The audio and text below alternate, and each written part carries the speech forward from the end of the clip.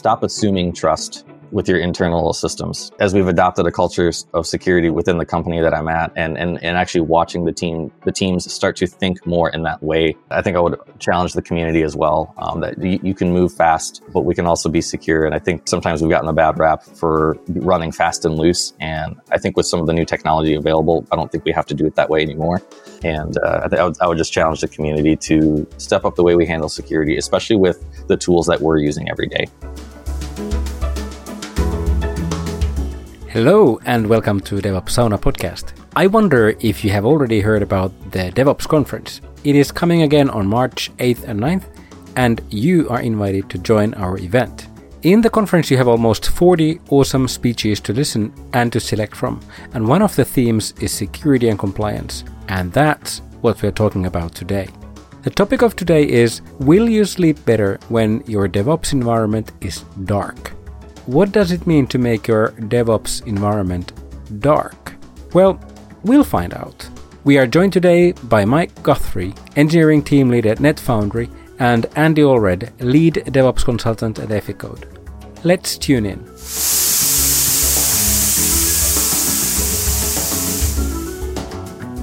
Thank you both, Mike and Andy, for joining the DevOps Sauna podcast. Thank you guys. It's fun to be here. Thanks. The topic today, if I'm not mistaken, we're talking about zero trust today, right? Yep. Talking about zero trust and, will you sleep better at night if your DevOps environments are dark? With any DevOps environment, you've kind of got your production app, right? That everybody works hard to, we harden it. We do all, the security audits against it. We do pen testing against it, all these things. But then you've got all this peripheral stuff, right? All the weird systems that you build to support the main system. And we don't necessarily put the same rigor around those, right? And it's like, we think about, go ahead and try to break into my front door, of the production app and so forth. We've hardened that thing. It's solid. But then you say, hey, pen tester, come try to beat up on my monitoring system, or come beat up on my, developer support portal, or, come beat up on, our CI/CD system. I think most people would get a lot more uncomfortable.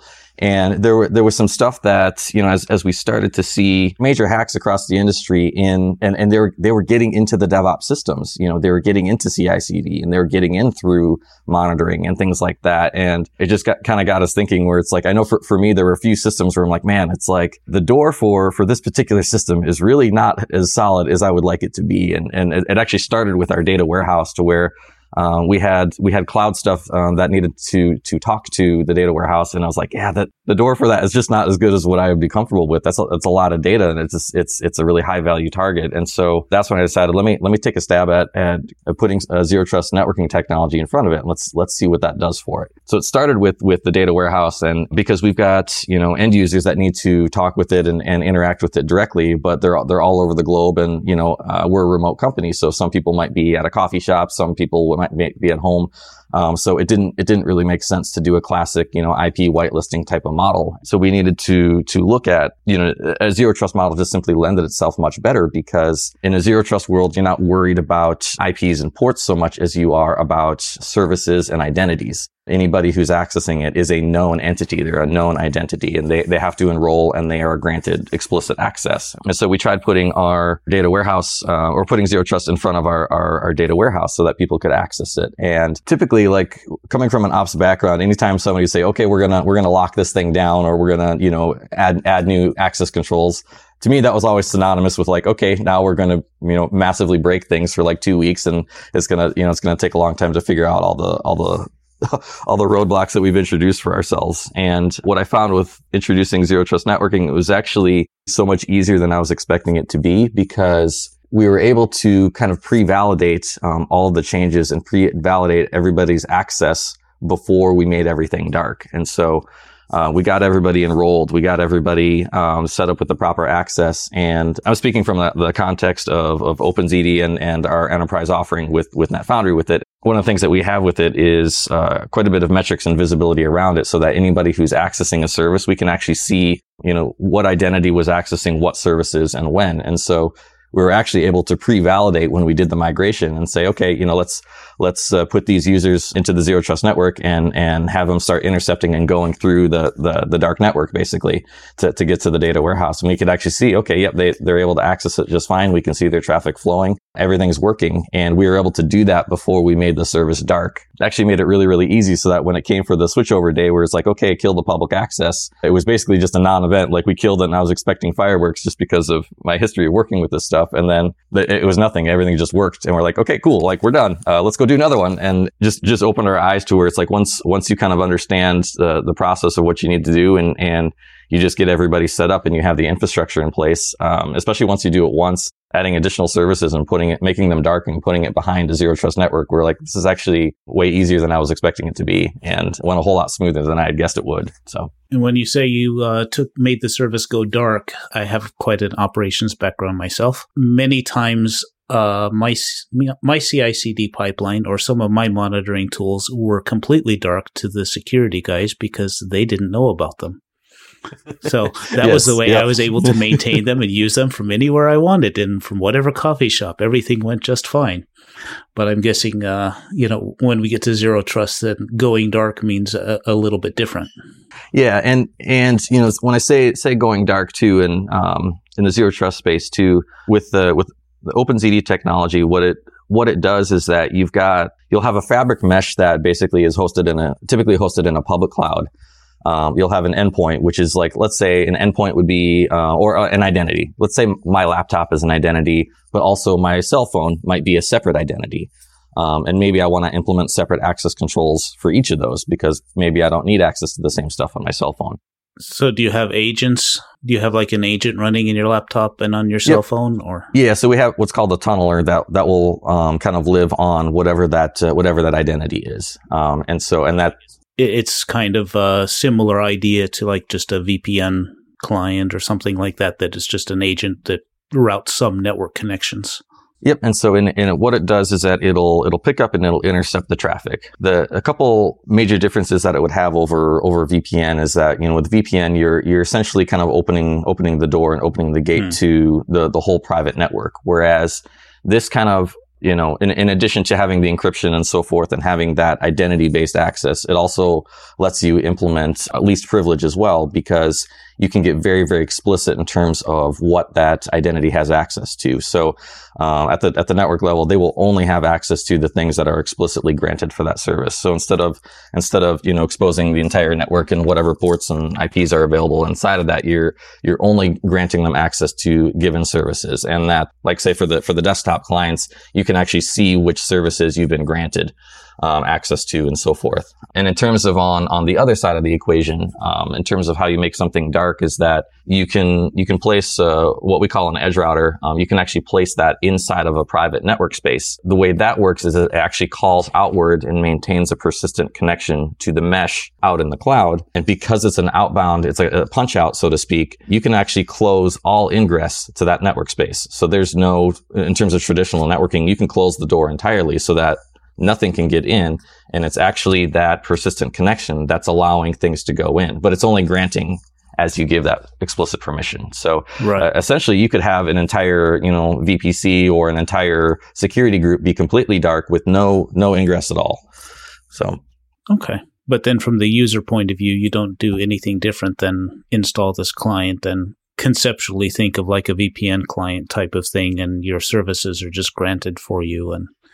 But then behind the scenes, all the networking is kind of magically, I'm waving my hands here, magically taken care of for you, and you just get connection to the services you're allowed to see. Yep, that's correct. Yeah, and in terms of the access as well, it's managed through what we call attributes. Think of like tags. And so in the same way that you would manage, like I don't know if you've worked with like Active Directory, where you put people in and out of groups, and that controls their access at an application level. It's the same kind of concept where you simply, give somebody an attribute, and that might represent like an access group or things like that. And that's essentially granting access at the network level. So in addition to whatever authentication your application might have, this is, granting them access at the network levels just so that they can even talk to that network service. Right. So. Okay. And I guess you do integrate with some Active Directory or user directories somehow. Yeah, so for our enterprise offering, yeah, we have something that allows you can sync your Active Directory groups, and actually those groups can actually become attributes and so forth. And so you can maintain that, and that way you're using Active Directory to actually manage the network access as well. Right. So you're not setting up a new set of data for all the users. You're just kind of reusing what's already there and mapping groups to services and such. Yep. The customers that we have that are larger, that's, they'll have a couple thousand users. That's kind of the only feasible way that it works. The other thing that we're doing as well is we should hopefully have an article coming about this pretty soon too, but we're trying to document and demonstrate how to do basically network as code, to where you can actually take a YAML definition, tie that to your CI/CD system and so forth. And basically you have declarative networking in that way, to where, everything's defined in a YAML file. And basically you simply submit that YAML file, and it'll use some libraries underneath to actually basically diff and so forth. And it will manage that. So if you say, okay, these 10 endpoints, they need these attributes, you could commit that to your version control, put up a pull request, and then, your CI/CD system handles actually applying that change for you. So that way you don't end up in the same challenges that you have with, like say AWS, where people are clicking around on the console and making changes and you don't know what they did. So. Okay. So then the big advantage from this over like a traditional firewall, or even, network firewall, network rules type of thing, is traditionally you just block the unneeded ports, but you're even blocking the needed ports unless you already have a client and part of the mesh. Yep, exactly. Because you can make the connectivity work with no open ports at all, at least, within kind of your traditional firewall and things like that. It creates a lot of new possibilities in terms of, creating that secure connectivity you can do it quickly without creating, security holes. I remember at a previous company, I was, my first job, when I moved from being a developer to a DevOps guy, was, to revamp the monitoring infrastructure, because I had a background in that. So of course, I stand up the new infrastructure, but one of the first things I needed to do was go sit down with the Linux admin and be like, okay, I need you to punch these 26 holes in the firewall because I need to monitor everything. And so I had my list of all the things. And although that was necessary, that's, it's not ideal either, because of course now I'm just punching new holes in the firewall and creating new points of entry. And it's known tools that you're using, so the ports are well known, and kind of everybody on the internet is using the same ports for the same services. Yeah. So it's easy to figure out which ports to try checking and whatnot. Yeah. Yep. And it's still, and you still, of course, you do your best to try to lock access to, it's only the sources and things like that. With that, you're still, even anytime you're leaving a port open, I think I'm seeing this emerge more and more. It's like you leave a port open, you're still subjecting yourself to network level attacks, and you're also, you're still accountable to any 0-day vulnerability that's ever going to get found for that thing that's on the other side of that port. And we've seen a few of those in the last 2 years too. And some of them were, there's a couple of tools that I really like where that saw some 0 days come out for them. I was like, wow, that's horrendously bad that particular tool had a 0 day on it, because it's like, people are using that to manage their infrastructure and automate a lot of things. And I think, as I've started working with this, particularly for us in the DevOps space, we don't like to administrate systems. So our way around that is we try to automate everything. So what do? We build a system to administrate the systems for us. And so in order to do that, we of course give it all these superpowers to do all these incredible, awesome things. But it's like, but then, if we stop and think about it, it's like, well, what happens if that really cool automation system gets compromised? Like you think about the level of damage that can do, because we've now replaced a human operator with an automation tool, that's full of code. And it's like, oh, it's a CI/CD pipeline. So of course, what does it do? It runs database migrations. It deploys and execute codes in all the places that, that actually matter. And, runs config management for us. And it does all these things. It's like, well, that's great. But why do you think, some of the major compromises we've seen in the last 2 years, they're going after CI/CD systems? Well, it's a perfect venue. They're not going to come in the front door. It's like, you've got, encryption, all the way up to your load balancer. It's like, well, they're not going to try to crack your encryption. That's hard. They're going to go around the back door and be like, no, let me just get inside your private network space, because by there, your security posture is weakened and you're not trying so hard to protect everything. So. Yeah. And conceptually, you kind of think that, well, this is in my CI/CD pipeline, so I only have the secrets or the tokens or the users in there. It's one place I need to keep secure. So this is already better. But then it's also like one place to attack, one place to look at. And when you get that, you've got the keys to the kingdom. Yep, exactly. I think that's why for us in the DevOps space, we need to be thinking more in this way. I think that where we've seen really bad system compromises, it's because we assumed trust in a lot of our internal tooling. We, in a public API, we don't assume trust because it's public. It's the front door. We promote it, we sell it, but we don't, because we don't promote, of course, our internal tools, our data warehouses, our CI/CD systems, our monitoring systems. We don't promote them publicly. We don't protect them with the same rigor either. And I think these are the systems that we need to really start thinking about. How do we secure these better? And these are all systems that really lend themselves well to a trust model, because generally it's a very finite list of people, and they are actually, people and entities. It's like, no, only known trusted people should be accessing these systems. And therefore I think they lend themselves really well to a zero trust model, because there's no reason a port needs to be open to anybody everywhere for a given system like this. It's like, no, only the people I know personally and I've granted access to explicitly should be able to access this. And so I think these types of systems lend themselves really well to zero trust. Yeah. And I guess if you're granting trust per service, per environment, per user kind of level, and blocking all connections except those, then it's much more comfortable to give kind of temporary access or developers more access than typically you would and whatnot. And I guess that has some speed benefits as well for developing and debugging the issues and whatnot. Well, and we've probably all had been put in the position where it's like, this developer, they need, something's broken in prod, and this problem, it's only existing in prod. We can't reproduce it anywhere else. We need to give this developer access to talk to prod so they can debug it. But it's like, we've all had that person where it's like, I don't know if I want to give this person access to like all the things. It's like, I'm a little nervous about that.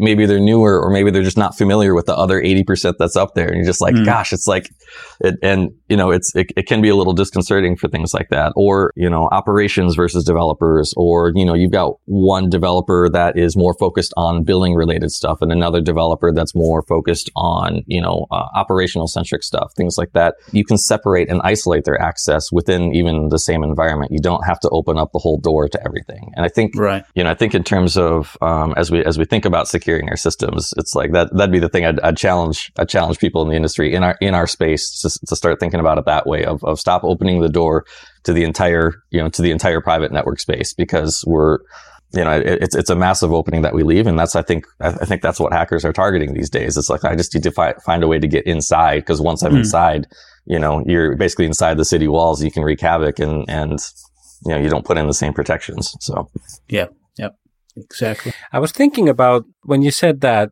basically all the systems itself are automated, and then we sort of put our effort in putting our hands on the automation systems itself. That begs a question for whether performing security testing for the actual output of the CI/CD is as important as performing security testing on the CI/CD itself.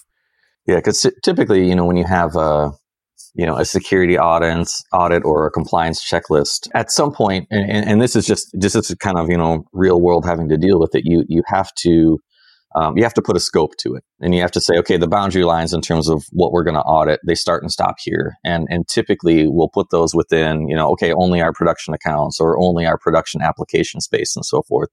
We just typically don't extend those security checks beyond that, because it just from a practical standpoint, it's just very, very difficult to audit literally everything in your entire ecosystem. It's not very practical. So of course we don't do it, but as a result, we also kind of shoot ourselves in the foot, because there might be some glaring vulnerabilities in that space. And those systems are actually, deploying and executing code in the production space. And so it's kind of a gap that I think just out of being practical and people needing to get their jobs done, they've maybe willfully overlooked. And maybe for audits and things like that, maybe, that's what they need to do and so forth. But it's more, we just need to think about securing these tools better.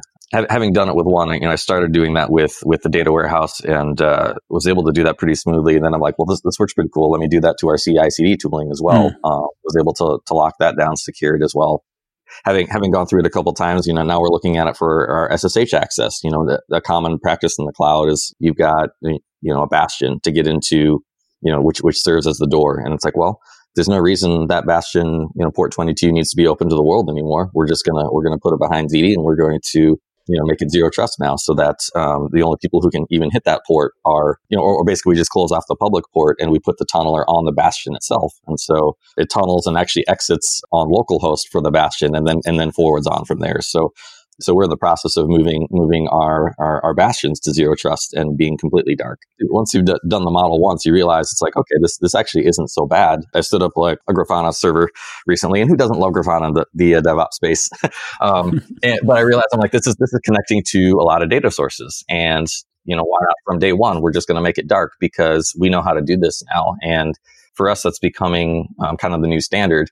Of just like, let's just make it dark because there's no reason to open this up. The only people who ever need to access this are internal, and it should be trusted parties. And we're starting to do that now from day one, which is kind of cool that we're just able to start launching new tools that are completely dark and just have it work, and it's seamless, and it's just part of our internal processes now. It's Lauri again. We had a webinar with Bankdata, one of the largest financial companies in Denmark. In this webinar, they share their DevOps journey and tooling choices, and focus on how DevOps practices and tools help integrate security and compliance requirements in the software development. You can find the link to the webinar in the show notes. Now, let's get back to our show.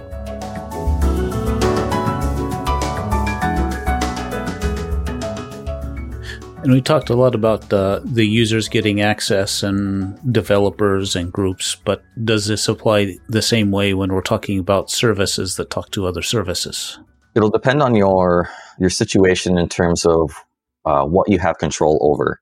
Some of the customers that are most interested in ZD, simply because it's open source and so forth, is the fact that you can actually do a fully app embedded implementation. So you can actually have an application itself be the identity, and then an application on the other end be the identity. And you can actually do an endpoint hosted service, so to speak. So you can actually do, it's fully encrypted, like truly end to end, to where, at the accessing application all the way to the terminating application, where everything's, your SSL termination is application to application. There's no point ever where your traffic's unencrypted.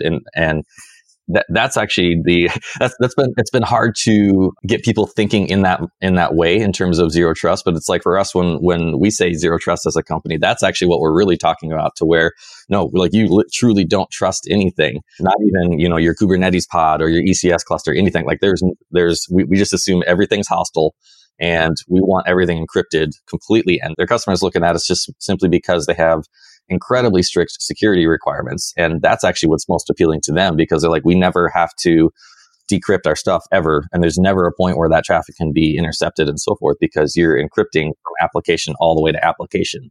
And it's a fully app embedded implementation. And it's truly a zero trust type of situation, to where it's this application talking to this application. There's no middleman anywhere. You're not always going to have that. You might only have it where you can control one side of the application, or you might have it where you can't control either side, in which case that's where the tunnelers come in, and you can put those. And the idea is that you try to get those tunnelers as close as possible to where the traffic is intercepted, and then of course where it is exiting the fabric on the other side. You generally want to just assume, even your ECS cluster, even your Kubernetes pod, assume that other containers inside that are hostile and so forth. And so you want to try to get that tunneler as far in and as close to the actual destination as possible. So, right. Okay. So then for like external SaaS services or things like that, you would want to try to expose them only inside your really private lockdown network and put a tunneler there that then people connect to via the tunneler. Yep. Yeah, we did have to, like for our data warehouse, for example, we did have a cloud service that needed to talk to it because we use it for data visualization. So we did have to create basically a whitelist. We use, you go find the outbound whitelists from that particular service provider, and we did have to whitelist those IPs because we can't control that side of the equation. We could control the end user access and so forth, but we couldn't control the cloud provider because they were also a public service and so forth. So there's times where your hands are a little bit tied, and the best you can do is create a whitelist for those types of situations. We've had that for a few. Like I have that for webhooks coming from our version control provider. we needed those webhooks coming into our CI/CD, so we had to create a whitelist for that. Whereas everything else is using Zero Trust access to get to it. So okay. Yeah, so sometimes your hands are tied, and you do the best you can with the options that are in front of you. But I kind of look at it too as let's be practical, let's be realistic, let's do what we need to do to raise the bar on our security. But we also need to get our jobs done too. And so I think what was fun for me is you may have experienced this too. You talk about your CI/CD systems, keeping them hidden from the security guys. Where it's like there's times where we in DevOps, it's like it feels like we're the troublemakers, to where it's like. Because part of our job is to make systems talk to each other and automate things and wire stuff together. So it's like, there's times where it's like, oh, the security guys, they hate us because it's like, yeah, we have to go walk around and be like, hey, I need you to, open the doors to all these things so that I can automate stuff and so forth. And so you feel like you're walking around punching holes in security all the time because the nature of wiring stuff together is you have to open doors and make things talk. And that was one thing that was fun, being able to work with this model because it let you connect things together quickly. And you were not that problem child anymore, where you're opening all these doors to where it's like, no, I'm actually elevating our security posture for our internal systems and moving fast and able to connect. And I'm still able to wire stuff together quickly.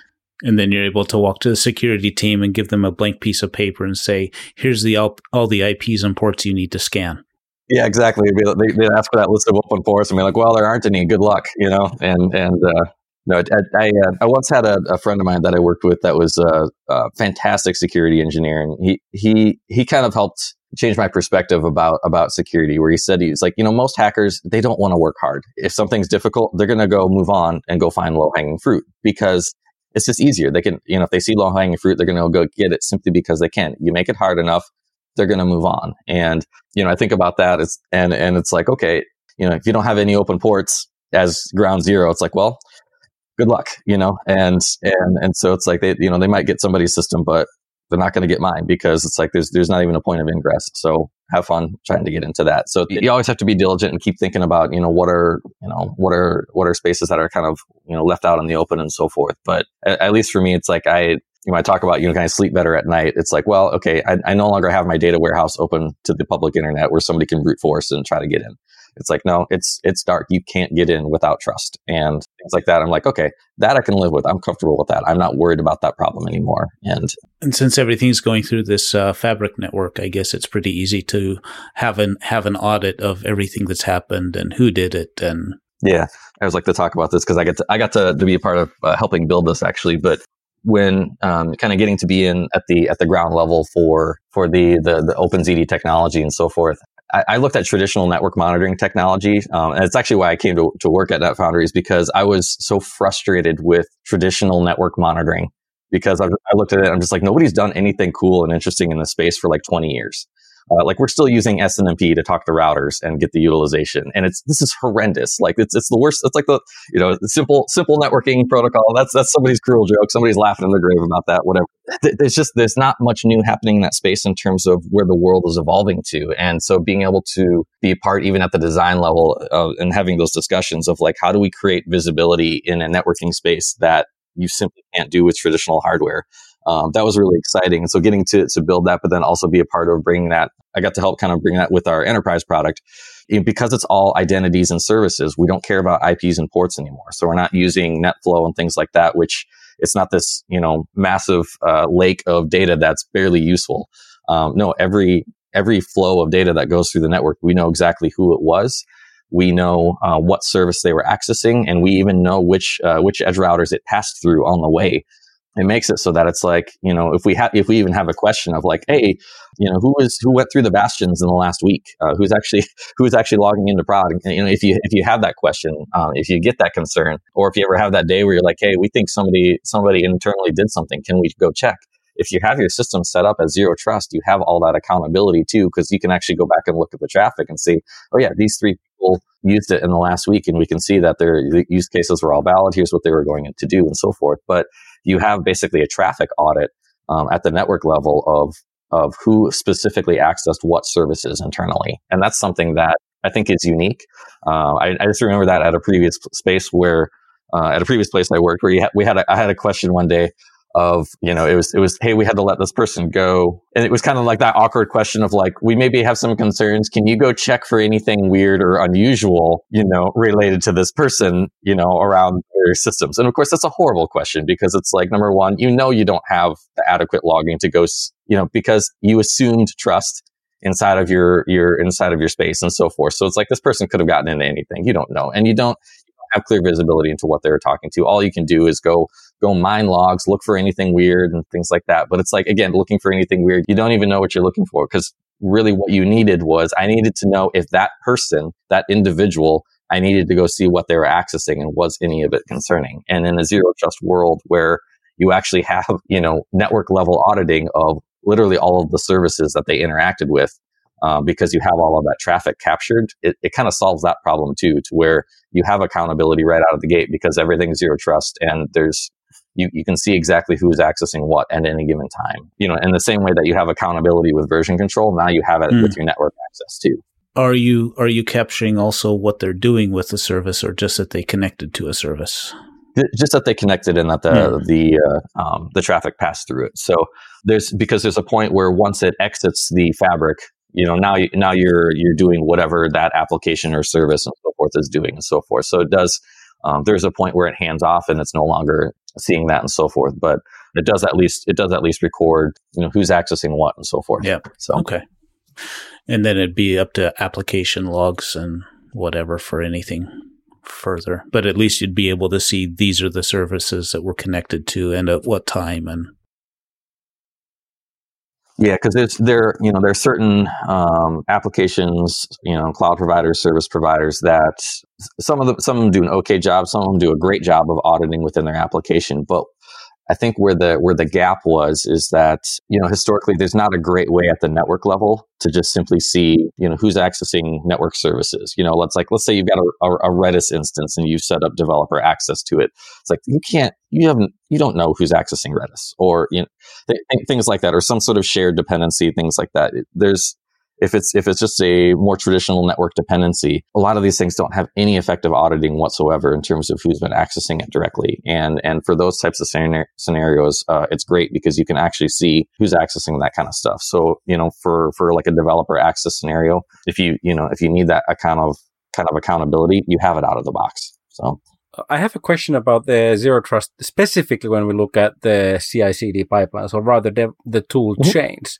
So often it happens that the more complicated the business environment is, the more independent tools that tool chain comprises. And then there's a whole architecture question about how do we basically construe this tool chain. So on one end, you have version control and code analysis. On the other end, you have like artifact repository and scanning, and then automated testing, deployment, and then environments. And if I think the traditional data center network logic, you had the lobby, and then you had the front end for the applications, basically web servers and the application servers, and then you had the back end for databases. And you could say that it's like a increasing level of security alertness when you go from public internet to lobby to front end to back end. And if I'm thinking zero trust, I mean, at least in theory. Well, surprisingly enough, also in practice, that's a separate episode, and I speak from my experience. It was surprisingly complicated to do, but it was achievable. But so my question is, when you think this from a zero trust perspective, so first question is, does it still exist, this sort of idea of layered increasing level of security awareness towards the back end? And then you would have to design your model in a way that you are always trusting from inside to the outside. So how do you approach this from a toolchain standpoint, which comprises of multiple tools? I think in terms of that, it's actually, you start to think of these individual tools as identities onto their own. Again, they're still known. You can assign identity to them. You can assign explicit trust to them and still grant least privilege around them. I think that's a strength of it too, of just being able to say, okay, this testing tool chain, it only needs access this far. You can assign that a known identity and so forth. There's auditing around that. When it's running and so forth. You can even, so in terms of the expectations of even when it's running and so forth, you can audit that. You can review that with the varying layers and things like that. The fact that you can get very explicit and very layered with the access control and so forth, it puts you in a position to manage a situation like that and actually create that kind of trust. And in terms of zero trust, it's not that nothing has access to anything. It's that you start with your baseline is nothing can talk to anything. It's the idea of like, hey, like you can only come into my house if I know you and I know who you are. Yeah, you're good. You check out. You can come in and so forth because you're a trusted identity. I know actually who you are and so forth. And it's granting access in that way, as opposed to things like, think of it in terms of, it's a different way of thinking about it, where a lot of times previously you would set things up where you might have 2 data centers and you have to create a bridge between these 2 data centers. Well, now if data center A gets compromised, basically data center B is also compromised because you've had to create a bridge and you've had to open the door between them and link them together. That's the piece where in a zero trust world, it's like we got to get away from that thinking to where it's like, no. Like assume anything inside of data center A is hostile and assume everything inside of data center B is also hostile. But certain trusted entities inside of data center A can talk to certain explicit services inside of data center B. And it's trying to narrow the access and create a trust model around that to where it's like, we're isolating access at the network level. We're naming things explicitly to where it's like, it's not just an entire subnet that gets access. No, it's like a specific thing. It might be a server. It might be a container. It might be a specific application or a Python script. You know what I mean? Where it's like this Python script has an app embedded implementation to where inside of the code, it encrypts it and sends it across and so forth because it supports that type of model. And so it's trying to get away from kind of opening the entire floodgate in terms of, I need data center A to talk to data center B. So now the doors just open, they're peered and anything in A can talk to B. Well, from a security model, that's not so good, at least in the world that I think that we're having to move towards. So you're kind of setting up that entity A talks to entity B, and the fact that they're in different data centers or regions or whatever is almost irrelevant.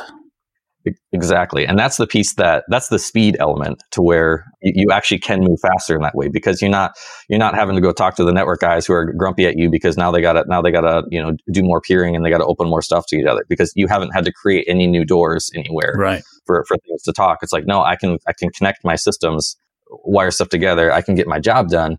And yet I have not created new openings anywhere from a security perspective. So, because it kind of doesn't matter where entity A is or where entity B is, because the other thing that you can do with OpenZD is you can create phony DNS names and it will intercept on that. So you can even mask the actual destination address. So you can even say, sandbox.database.zd, and it'll intercept at that address and it'll ship it across and it'll send it to wherever that database actually is. And you're not even revealing the actual address on the other side. So. Right. When you do secure databases, do you have plugins to MySQL and Postgres and whatever to enable this? Or is it something you add in your container as a sidecar type of thing? Or There's different places that you can intercept. It kind of depends on your setup and so forth. We've done a lot of work around a JDBC driver to basically so that it can be somewhat generic, and we can use that. That's one of the things that we are continuing to develop and build out and so forth. But MySQL and Postgres were kind of frontline targets that we wanted to hit because, of course, those are extremely common technologies that people use, and that allows people to embed ZD into their application pretty easily if they can use a JDBC driver. But it's also allowed us to do things like basically like a ZD-fied JDBC driver for IntelliJ, for example. So you can actually use that so that your IntelliJ app itself, that's actually where it's embedded from there, and it'll intercept within the application as opposed to on your laptop. So yeah, okay. This is really intriguing and something I've taken a look at briefly here and there, but want to take a look deeper. How would I get started? How does one install a Zero Trust network? I think the easiest way, there's two offerings that we've got. There's OpenZD, which is the open source offering, and there's some kind of quick starter material that lets you stand up a network locally for that. And then the enterprise offering that Foundry has, we've just gotten redone, kind of revamping our plans. But there's basically like I forget the name of it. It's like a starter plan where it's like if you've got less than 10 entities in your network and so forth, it's the free tier model. That'd be probably the quickest way to start up, because in the same way that like AWS Console lets you kind of like click a few buttons and you've got some stuff running. Same kind of deal where it tries to get you started to where, you stand up a network, and then, they'll typically be kind of the cloud hosted fabric portion. And then you install either tunnelers or edge routers in your infrastructure and start making things talk. So. Okay. And how feasible is it to actually set it up in real life the first time outside of Hello World? Usually the Hello World getting started guide is like click, click, click. Oh, hey, this is great. And then you do it with a real app, and it's sometimes a different story. Yep. After the first time, I was relying a little bit on pre-installed infrastructure. But if you imagine clicking a button which initializes your network, you click another button to initialize your fabric mesh in the cloud. And then we have a VM image that's available for most major cloud providers. You drop that somewhere inside of your private network space, whatever your cloud provider is. And then you download a tunneler client for your laptop. And that gives you end-to-end all the components and so forth to kind of get started. So, and then from there it's defining, what do you want your access controls to be and so forth. And so you'd have to define what's the actual service that I want to talk to on the other end that I want to be locked down. You give your endpoint or you give your identity the attributes necessary to talk to it. So right, okay. But it's getting started from ground zero. It's probably more time just spent familiarizing yourself with the UI than the actual product and so forth. But most of that learning time is just understanding the concepts. But in terms of the actual setting up of the infrastructure, it's very lightweight. It's like, well, how long does it take you to download a VM image and fire it up in your infrastructure, and then download something for your laptop? Well, in terms of the setup and installation, that's about how long. The rest of the time, it's simply defining your policies and access. Right. So. Okay. And then synchronize with AD and do all the other stuff later on as you kind of develop your knowledge and understanding of how it all goes. Yep. Okay. Yeah. Yep. Sounds good. I think for me, it's been a fun journey because I joke with my guys internally that I'm not like a Kool-Aid drinker. I'm not a marketing guy, and I probably wouldn't be, but I do like tools that in the DevOps space I can get a lot of mileage out of, and that help me solve a variety of problems. Because once I land on a tool like that, I kind of adopt it into my repertoire and so forth. And in terms of that connectivity problem, as a DevOps guy of wiring stuff together, this one does a great job of really solving that for me. Where it's like, no, I still get to move fast. I can get my job done, and then I don't make the security guys hate me every time I set up something and wire systems together. So. That piece of it, once I started using it myself, was pretty exciting for me. So you get to do the move fast and break things without exposing them. Exactly. Yes. Cool. Yep. The shared secret. So, guys, are there any other thoughts that come to mind that we haven't discussed about this topic, and you absolutely love to say it before we wrap up? I think for me, just a challenge to the DevOps community is to stop assuming trust with your internal systems. And it was something that as we've adopted a culture of security within the company that I'm at, and actually watching the teams start to think more in that way, I think I would challenge the community as well, that you can move fast, but we can also be secure. And I think sometimes we've gotten a bad rap for running fast and loose. And I think with some of the new technology available, I don't think we have to do it that way anymore. And I would just challenge the community to step up the way we handle security, especially with the tools that we're using every day. Thank you. What about you, Andy? I quite often have been the one who's like punching holes here and exposing services there just because I wanted to move fast. And then I almost always regret it later on when I realize what I've done. So I think this is a good idea, and definitely I'm going to be playing around with it some more and seeing how I can move fast and break things internally without exposing them. Yep. There is a natural tension with our job position, and because we sit between two worlds, inevitably somebody's always waiting on us. So it's like, yes, that push to move fast is very real. So, yep. Thank you for listening. As usual, we have enclosed the links to the social media profiles of our guests to the show notes. Please take a look. You can also find links to the literature referred in the podcast on the show notes, alongside other interesting educational content. If you haven't already, please subscribe to our podcast and give us a rating on your platform. It means the world to us. Also check out our other episodes for interesting and exciting talks. Finally, before we sign off, I would like to invite you personally to the DevOps conference happening online on March 8th and 9th. The participation is free of charge for attendees. You can find the link to the registration page from where else than in the show notes. Now, let's give our guests an opportunity to introduce themselves. I say now, take care of yourselves and see you in the DevOps conference. Hey everybody, this is Mike Guthrie. I am a senior engineer at NetFoundry, and I lead our RAV team, which is reliability, automation, and visibility. And here today just to talk about how to make your DevOps environment dark. Hi, I'm Andy Elred. I started my career as an electronic warfare specialist in the U.S. Navy, working on nuclear-powered fast attack submarines, which is something always kind of unique and gets people's attention. After that, I moved into telecoms and worked in telecoms I started on the radio side, but then shifted more to the IT side of telecom companies and worked there for quite a number of years. Then recently I've moved into the consultancy space and working as a consultant for DevOps and cloud projects.